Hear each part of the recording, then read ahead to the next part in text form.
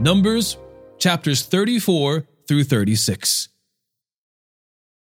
The Lord spoke to Moses. Command the Israelites and say to them, when you enter the land of Canaan, it will be allotted to you as an inheritance with these borders. Your southern side will be from the wilderness of Zin along the boundary of Edom. Your southern border on the east will begin at the east end of the Dead Sea. Your border will turn south of the Scorpion's Ascent, proceed to Zin, and end south of Kadesh Barnea. It will go to Hazar Adar and proceed to Asmon.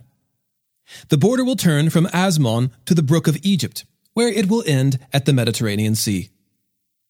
Your western border will be the coastline of the Mediterranean Sea. This will be your western border. This will be your northern border. From the Mediterranean Sea, draw a line to Mount Hor. From Mount Hor, draw a line to the entrance of Hamath, and the border will reach Zedad. Then the border will go to Ziphron and end at Hazar Enan. This will be your northern border. For your eastern border, draw a line from Hazar Enan to Shepham. The border will go down from Shephan to Riblah, east of Ain. It will continue down and reach the eastern slope of the Sea of Chinnereth. Then the border will go down to the Jordan and end at the Dead Sea. This will be your land, defined by its borders on all sides. So Moses commanded the Israelites, this is the land you are to receive by lot as an inheritance, which the Lord commanded to be given to the 9.5 tribes. For the tribe of Reuben's descendants and the tribe of Gad's descendants have received their inheritance according to their ancestral families, and the half-tribe of Manasseh has received its inheritance. The 2.5 tribes have received their inheritance across the Jordan, east of Jericho, toward the sunrise. The Lord spoke to Moses. These are the names of the men who are to distribute the land as an inheritance for you. The priest Eleazar and Joshua son of Nun. Take one leader from each tribe to distribute the land. These are the names of the men. Caleb son of Jephunneh from the tribe of Judah. Shemuel son of Ammihud from the tribe of Simeon's descendants. Elidad son of Chislon from the tribe of Benjamin. Buki son of Jogli, a leader from the tribe of Dan's descendants. From the sons of Joseph, Haniel son of Ephod, a leader from the tribe of Manasseh's descendants. Kemuel son of Shifton, a leader from the tribe of Ephraim's descendants.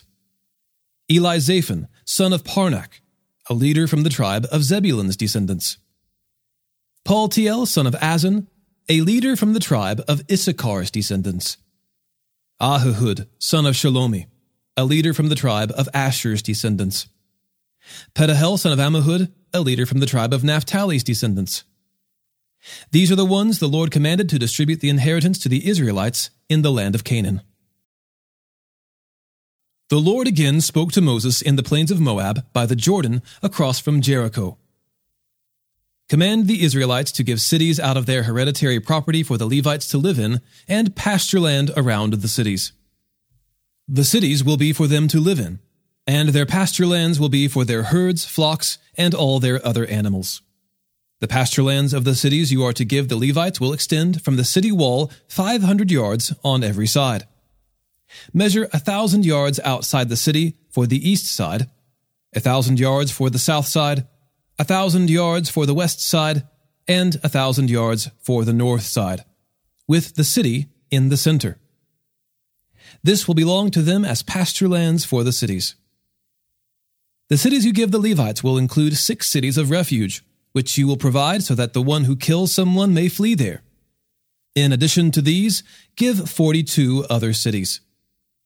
The total number of cities you give the Levites will be 48, along with their pasture lands. Of the cities that you give from the Israelites' territory, you should take more from a larger tribe, and less from a smaller one. Each tribe is to give some of its cities to the Levites in proportion to the inheritance it receives. The Lord said to Moses, Speak to the Israelites and tell them, when you cross the Jordan into the land of Canaan, designate cities to serve as cities of refuge for you. so that a person who kills someone unintentionally may flee there. You will have the cities as a refuge from the avenger, so that the one who kills someone will not die until he stands trial before the assembly. The cities you select will be your 6 cities of refuge. Select 3 cities across the Jordan and 3 cities in the land of Canaan to be cities of refuge. These 6 cities will serve as a refuge for the Israelites and for the alien or temporary resident among them, so that anyone who kills a person unintentionally may flee there. If anyone strikes a person with an iron object and death results, he is a murderer. The murderer must be put to death. If anyone has in his hand a stone capable of causing death and strikes another person and he dies, the murderer must be put to death. If anyone has in his hand a wooden object capable of causing death and strikes another person and he dies, the murderer must be put to death. The avenger of blood himself is to kill the murderer. When he finds him, he is to kill him. Likewise, if anyone in hatred pushes a person or throws an object at him with malicious intent and he dies, or if in hostility he strikes him with his hand and he dies, the one who struck him must be put to death. He is a murderer. The avenger of blood is to kill the murderer when he finds him.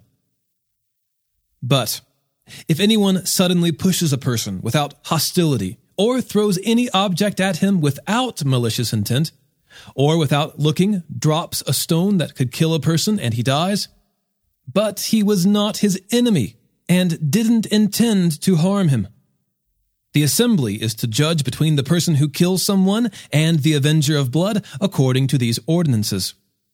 The assembly is to protect the one who kills someone from the avenger of blood. Then the assembly will return him to the city of refuge he fled to, and he must live there until the death of the high priest who was anointed with the holy oil. If the one who kills someone ever goes outside the border of the city of refuge he fled to, and the avenger of blood finds him outside the border of his city of refuge and kills him, the avenger will not be guilty of bloodshed. For the one who killed a person was supposed to live in his city of refuge until the death of the high priest. Only after the death of the high priest may the one who has killed a person return to the land he possesses. These instructions will be a statutory ordinance for you throughout your generations wherever you live. If anyone kills a person, the murderer is to be put to death based on the word of witnesses. But no one is to be put to death based on the testimony of one witness. You are not to accept a ransom for the life of someone who is guilty of murder. He must be put to death. Neither should you accept a ransom for the person who flees to his city of refuge, allowing him to return and live in the land before the death of the high priest. Do not defile the land where you live, for bloodshed defiles the land, and there can be no atonement for the land because of the blood that is shed on it, except by the blood of the person who shed it. Do not make the land unclean where you live and where I dwell, for I, the Lord, reside among the Israelites.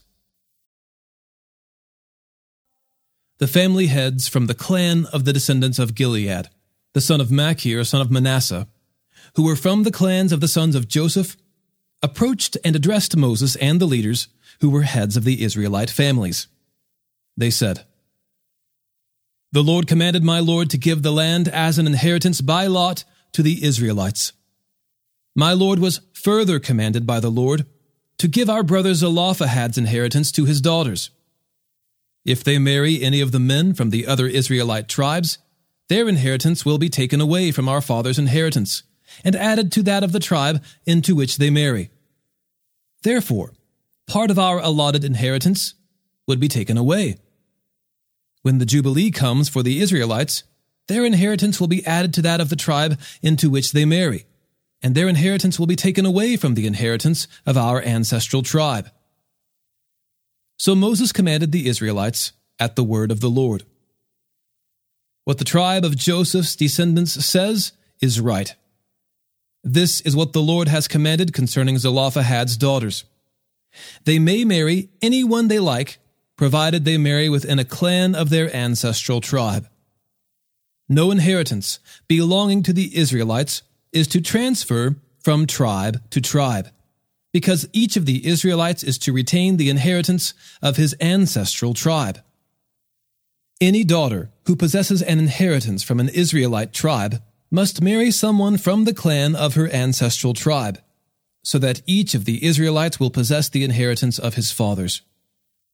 No inheritance is to transfer from one tribe to another, because each of the Israelite tribes is to retain its inheritance.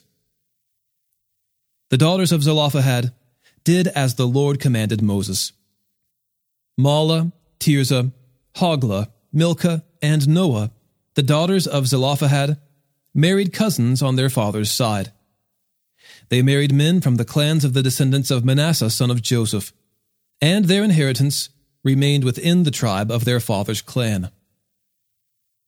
These are the commands and ordinances the Lord commanded the Israelites through Moses in the plains of Moab, by the Jordan, across from Jericho.